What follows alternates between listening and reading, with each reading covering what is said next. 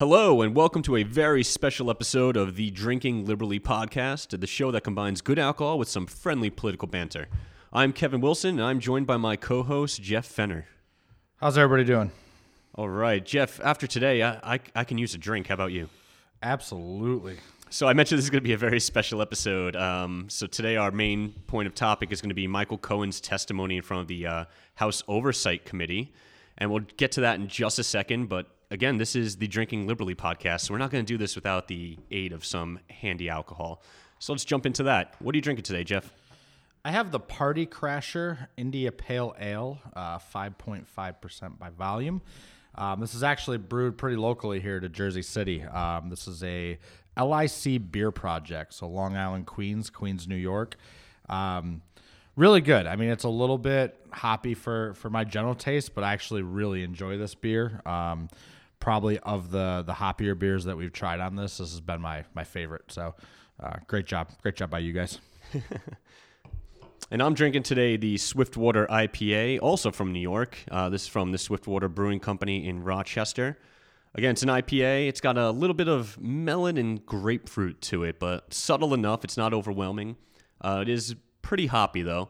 Again, right up my alley. I'm always a big IPA guy, so this is a good one. This is also 6.8% alcohol, which is kind of what we need today with this discussion we're about to jump into. Yeah. So I was actually thinking about a beer that we had the other day. I think it was from Evil Twin Brewing. The Pure and Simple IPA is rarely pure and never simple. Correct. And I think that would have been a perfect beer for today. It would have really hammered home the the metaphor there. Yeah, this was not a clear and simple day. It was riveting to watch. I mean, a lot of times these oversight committee hearings can be a little on the boring side, but this one got testy, especially at the end, and we got a lot to talk about from it. Because of that, I think this is what we're talking about today. That's why you're getting a special edition. Yeah, solo this topic. was definitely worth diving into a little bit.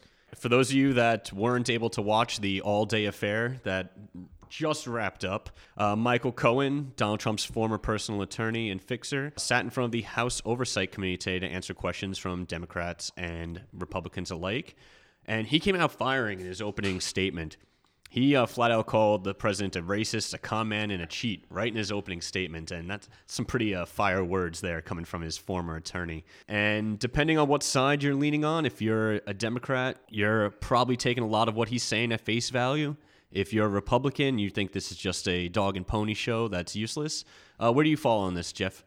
Well, I kind of fall in line with what Cohen said at one point during the testimony, and when the Republicans were really attacking his credibility, which is obviously the lowest hanging fruit because Cohen on his own attacks his own credibility.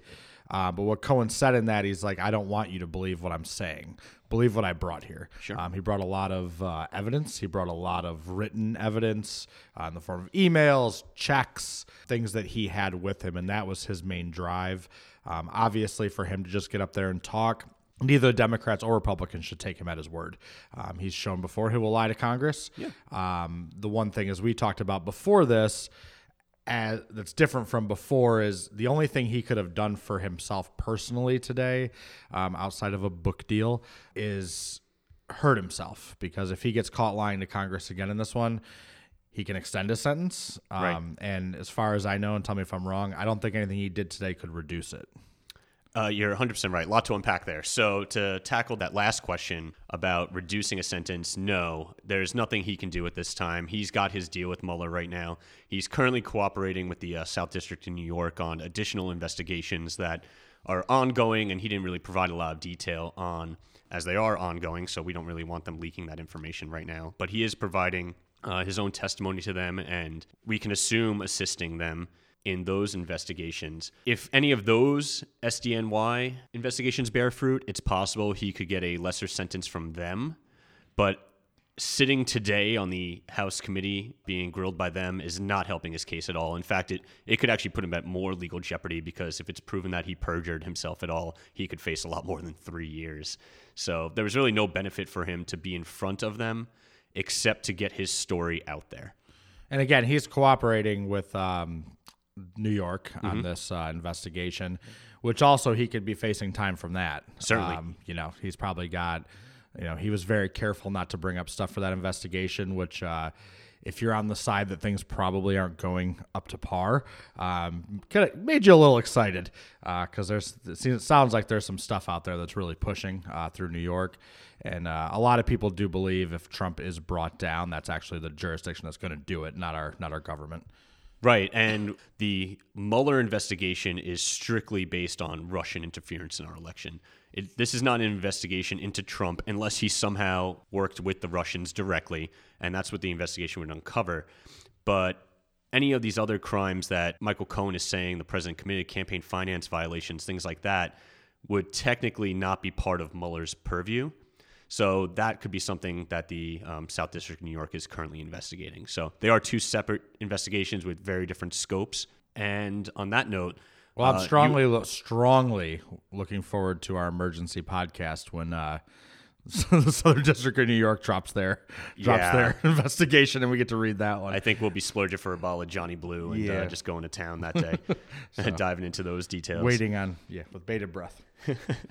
But you also mentioned a few other things. You said he came with evidence today. Really, the biggest one were copies of some checks. So he had a personal check signed to him from Donald Trump. He said this is one of 11 checks that he received as repayment for the whole Stormy Daniels incident. Essentially, Donald Trump was paying hush money to a porn star to keep his affair out of the news and away from his wife.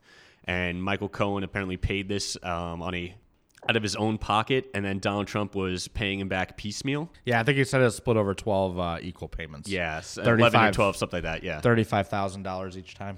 Right. So he presented that as evidence of wrongdoing right now, and I'll be perfectly honest, I don't know how that really holds up in court because it's not like the memo note on this check said payment for Stormy Daniels. So unless it did, he could just go get out of it by saying, hey, listen, he was my attorney. I paid him in a personal check. Yeah, I came in really excited about this, and you squashed me. Sorry, buddy. My high hopes for this being a big deal.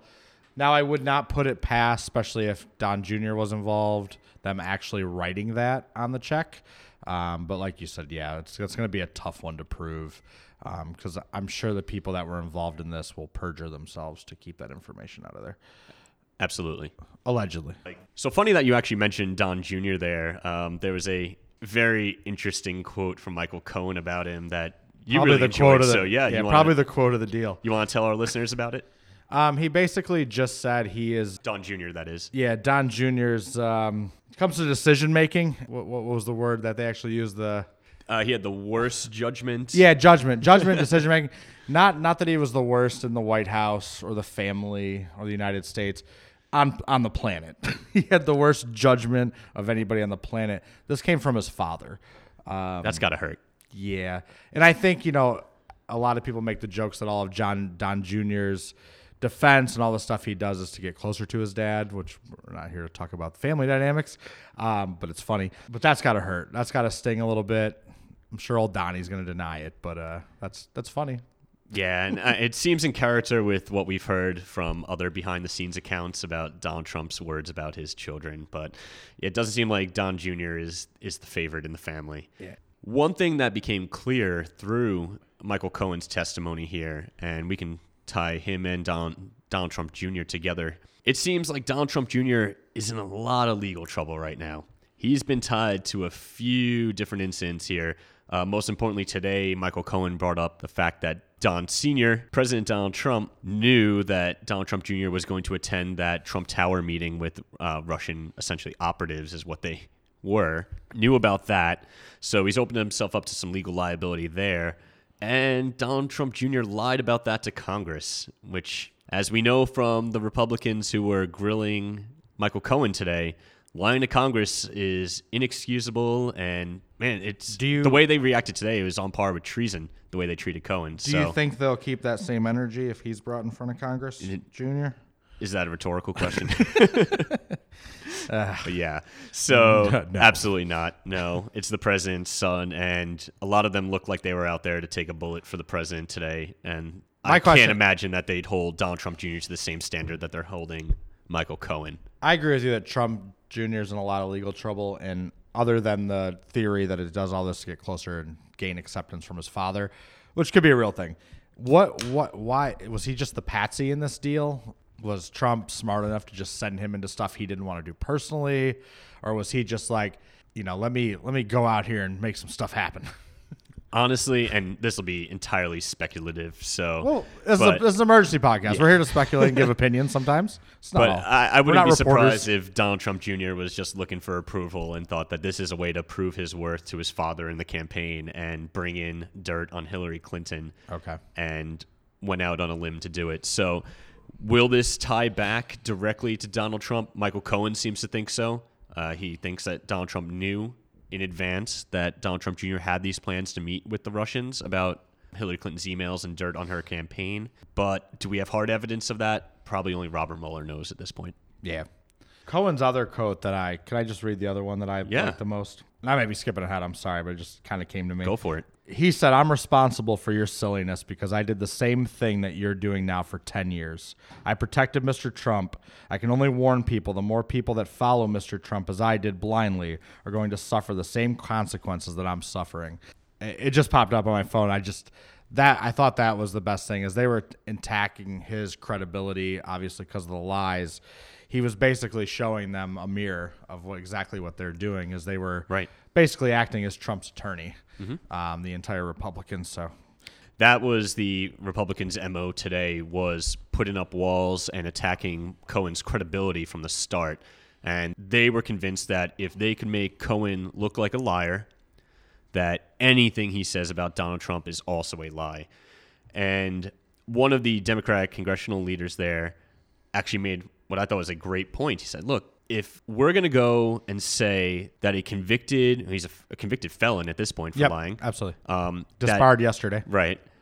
That a convicted felon's testimony isn't valid because he lied in the past, then sorry, but every criminal case we've ever tried and every organized crime case we've ever tried is just null and void, because you're saying you can't trust the word of a criminal, except that's how you get some of these organizations taken down, by flipping people down below who might have lied and stood up for their boss beforehand and then finally had enough at a certain point when it got too hot for them legally and decided to turn the tables and cut a deal. It's actually dangerous to say that, because you think of these people that are always kind of trying to retry their cases.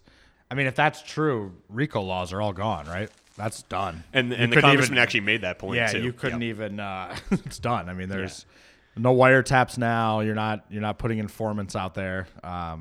So yeah, that's pretty stupid. Yeah, and those of you who might not know what a RICO law is, that's essentially a law that was created in the 70s to take down organized crime, where you can get an underling, essentially, to confess to a crime and say, my boss signed off on this, and even though you don't have that boss committing the crime, he is also legally liable for it. So it's a way to take down, say, like a mafia don that is winking and nodding, like, hey, go take care of this for me. If you want to do some research on this, like a real deep dive, watch The Wire.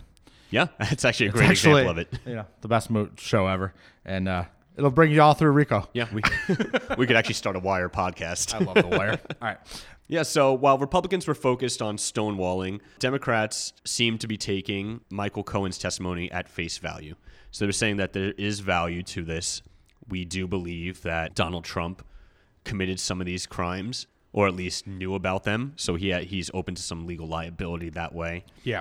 He was asked by one of the congressmen from Illinois if Cohen was aware of any further illegal activity or wrongdoing by Trump that hadn't been discussed yet in that committee or in Cohen's testimony that he produced in paper form last night. And he flat out just said yes. And he said, again, those are investigations being looked at by the Southern District in New York. So definitely more to come on that front. Yeah. Which that'd be very interesting to watch unfold. Yeah, I'm ready. Yeah. A couple other things that came out that just real interesting kind of hit points. One of the things that kind of caught me, not by surprise, because I wasn't believing it then. Are we beyond surprise at this point with a lot of the Cohen he very flatly said that he did not believe, to the best of his knowledge and being very involved in this, that Trump was ever under audit for tax returns. Which means that entire time that Trump said that he was not releasing his taxes because he couldn't, because he was under audit, might have been a mistruth. Really? he seems like the most truthful person. It's wild. So I know you this gotta is very hard for me to believe. I'm going to have to sit down, have a drink. Have a drink of your beer. Yeah. Think about that for a second. Yeah, let me mull that over. It's possible that somebody running for president and then becoming president may have told a fib. Unheard of. Unbelievable. One of the more interesting things that happened during this. I thought it was gross. Gross is a good word, too. You're right. Correction. I'll say it. One of the grosser things that happened today was Representative Mark Meadows bringing in a Trump staffer from HUD, Lynn Patton, to prove that Donald Trump isn't racist because she works for Trump. And she happens to be a black woman. So obviously, since he's employed a black woman, he can't be a racist guy. Yeah, it's she didn't speak. She stood behind him. He basically said, she chose to work for him, and it's racist to say that Trump is a racist, because if he was a racist, then this woman clearly would not work for him, because why would you work for a racist? There's a bazillion things wrong with this. First of all, there are millions and millions and millions of people employed in this country of color that work for racist people. People need to make a living. Sometimes people have to make tough choices. Sometimes they don't know that person's a racist because they don't interact with them on a daily basis or see their outside life. So that's false off Jump Street. Cohen retorted very quickly to say that, he was, his parents were Holocaust survivors. And, he also worked for Trump, and he is calling him a racist. So, that kind of backpedaled Meadows. He dropped that thing really quickly, and the young lady didn't speak. So I think Cohen handled that really well, and I think an intense and important situation. What were your thoughts on bringing out, basically, later it came up that she was used as a prop, but, however you want to look at it. Right, yeah. Rashida Tlaib, freshman Democrat from Michigan, essentially said that using her... in this case, Lynn Patton, in the way that Mark Meadows did, essentially boiled her down to a prop, and that act in and of itself was racist. And Mark Meadows took exception to that, talked over her for a good 2 minutes. If you don't know, the lady from Michigan, is she white? Just no, this is actually one of our first Muslim members of Congress. Is she a male? No, female. Female. And he talked over her? Yes, surprising. And he was more offended. He came off more offended than she did by the act, right? Yeah, absolutely. That's pretty in line. Yeah, it's par for the course on that. And it's just always such a fascinating argument to me, the whole I can't be racist, I have a black friend argument. That's so stupid. That's like saying I can't be a misogynist because I have a mom. Yeah, we all do. And there are still people out there that hate women, and they know women clearly. In their family, or it's right. A lot of them can be married too. The big, I have a black friend, or I'm, married to a black woman. Like any of those things, it doesn't discredit the rest of the way you carry yourself in life. So it's coming stronger. I mean, Cohen flat out called Trump a racist today. It was not. He didn't work around it. He didn't pussyfoot around it. He said Trump is a racist. And, a lot of the Congress people are coming out and really saying that. Yes, one of the other interesting things that happened was a little bit of witness tampering by fan favorite congressman from Florida. Alleged witness tampering from fan favorite Florida Congressman Matt Gaetz, who last night tweeted at Michael Cohen. This is prior to his testimony. Hey, Michael Cohen, he puts in his Twitter handle. Do you and your wife and father-in-law know about your girlfriends? Maybe tonight would be a good time for that chat. I wonder if she'll remain faithful when you're in prison. She's about to learn a lot. Whew. Which really sounds like a threat. When was that sent? That was sent last night to him. Interesting. You know what else was interesting? And I just learned this. Gaetz was actually walked into the hearing today. As far as I know, he's not part of the Oversight Committee. Correct? Oh, that's interesting. I didn't even notice that. Yeah, he actually came in and was standing inside of the hearing today. Fascinating. Which is, on top of all of this interesting. He's staunchly denying it, by the way. He just said he should have worded himself better. Yeah, and you can say, hey, Kevin, you're overreacting by calling this witness tampering, but a number of lawyers have come out and said, hey, you got to chill out, man, because that came off as a threat. No, it's intimidation. Yeah, absolutely. And even Nancy Pelosi had to come out, and she essentially subtweeted Matt there, saying, I encourage all members to be mindful that comments made on social media or in the press can adversely affect the ability of the House committees to obtain truthful and complete information necessary to fulfill their duties. So, yeah, no doubt about who she was speaking about there. And Matt actually had to come out and apologize afterwards and say that's not what I meant. So even he realized that he might have overstepped his bounds a little bit. Yeah, I mean, this is a big deal. I mean, if we show that people in these powerful positions can influence testimony by way of Twitter or other social standings to get to people, I mean, this is far-reaching. This is not just about Trump or this exact hearing. That's dangerous, dangerous precedent. If you let that go, and now people think they can start doing that, and this is on both sides. Now all of a sudden there's an avenue to float things out there to make veiled threats, or this wasn't very veiled, by the way. Yeah, but it can come in a lot of different forms, and I think that this needs to be nipped in the bud quick and fast, and I think they did. Yeah, I mean, let's see what they do with it. He backed down. Let's see what they do with it, though. I think there needs to be more than they back down. You think he needs to see some repercussions for this? And I mean, listen, I don't think he's going to get thrown out, nor do I think that's probably the right repercussion, because then Trump should have been thrown out a long time ago for witness tampering. But I do think some kind of slap on the wrist is going to be important. I don't know what that is in Congress, but I do think something has to come of this. Maybe I don't know if they can fine him. I don't know what they can do. I'm a little ignorant on that. He could be open to an ethics committee investigation based on maybe that. They just have a hearing, slap him on the wrist around a little bit, and we leave it there. But yeah, that seems like the most reasonable course. If anything's going to happen, that seems like the I most do extreme. think that it is in our best interest, though, to have a hearing about this and talk about it. So, yeah.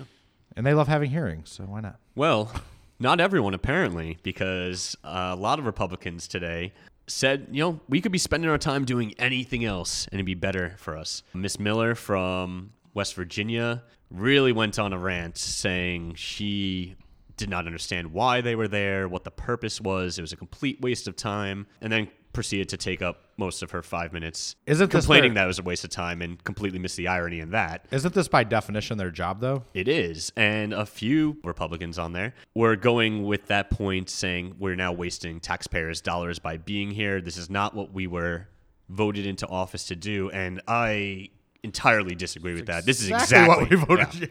Yeah. That's what we're voting for. We want oversight on our members of government. We want to make sure that there's corruption at the highest levels that's being investigated in a bipartisan manner by oversight committees in the House or the Senate Intelligence Committee if we're talking about foreign affairs and things like that. This is the exact reason and purpose our government was built the way it was built, with checks and balances.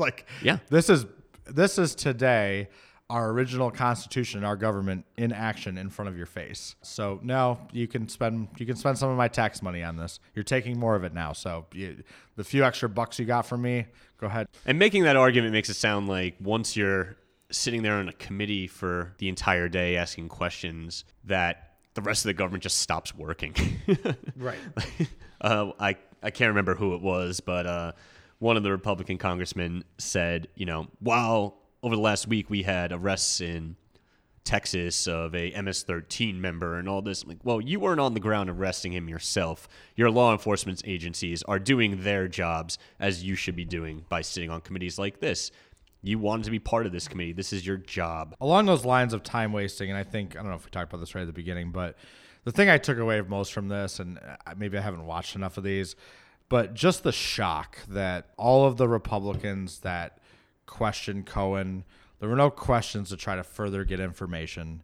There were no questions to try to get to the truth of this matter, because they all dug in on, you've never told the truth in your life one time, and they all dug in on trying to ruin his character.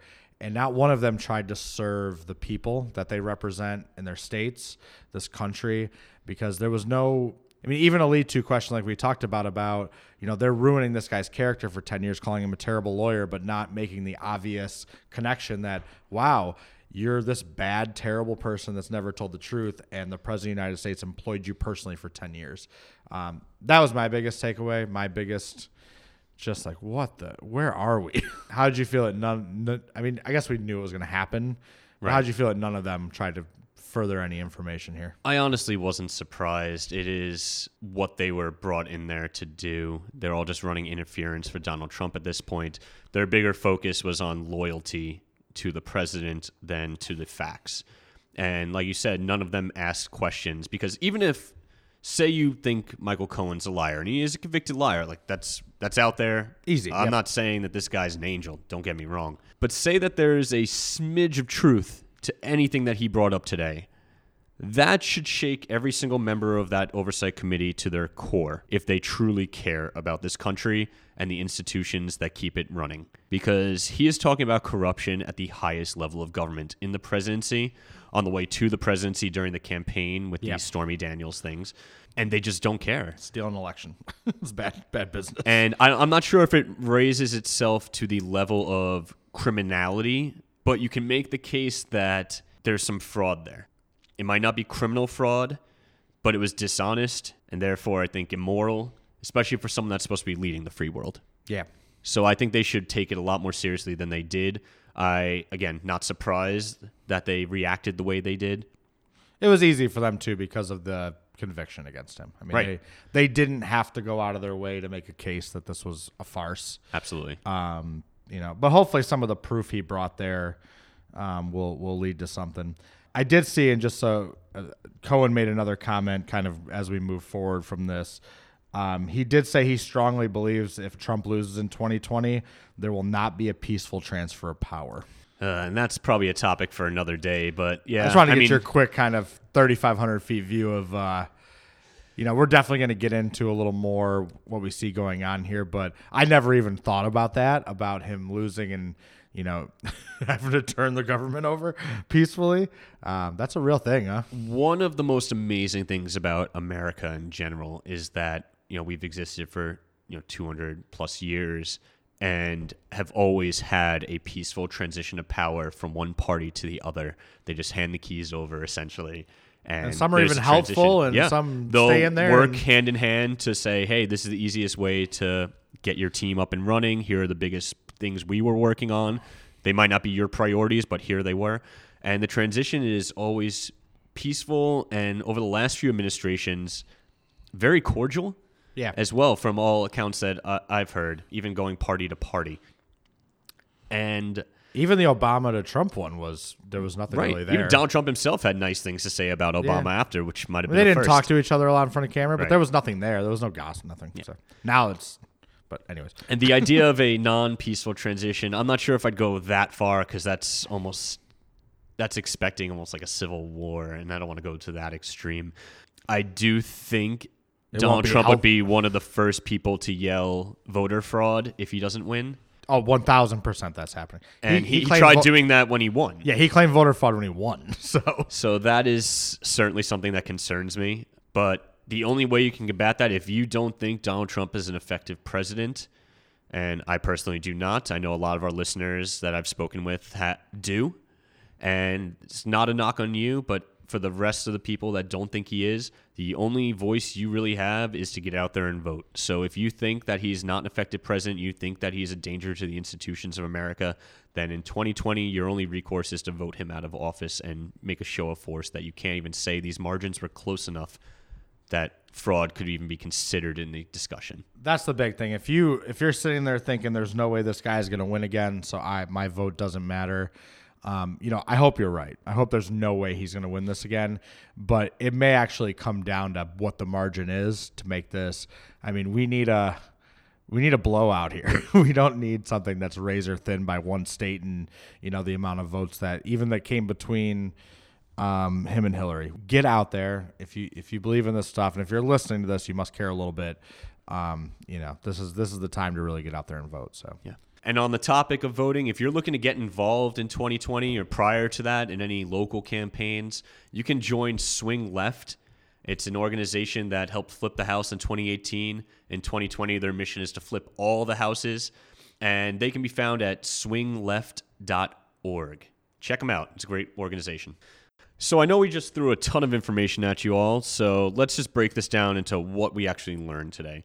Number one, Michael Cohen says that President Donald Trump was aware that Don Trump Jr. was going to attend a meeting with Russians at Trump Tower to get dirt on the Clintons. So he even suggested that Mueller has evidence. Really means that Don Jr. is in a lot of trouble because he perjured himself, essentially. 2, Trump violated campaign finance laws with regards to his payments to Stormy Daniels. So that's worth looking into in the future. Number 3, he says Trump's taxes were never under audit, so it seems like that might have been a little bit of a fib, and we'll see if any of the House committees subpoena those taxes. And 4, I feel the need to reiterate this. It seems like Michael Cohen had no benefit attending this meeting today, no personal benefit. I'm not trying to be here as a Michael Cohen apologist, but honestly, all he did was open himself up to more jail time if he potentially lied to Congress, and that could be proven.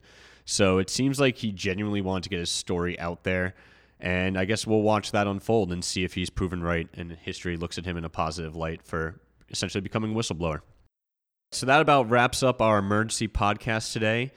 Thank you for joining us. Again, I'm Kevin Wilson, joined by my co-host Jeff Fenner, and this has been the Drinking Liberally podcast. If you want to follow us on social media, you can do so on Twitter and Instagram at drinking_libpod, or check out our website at www.drinkingliberallypod.com. And we'll talk to you next week. Have a great one, everyone. Cheers.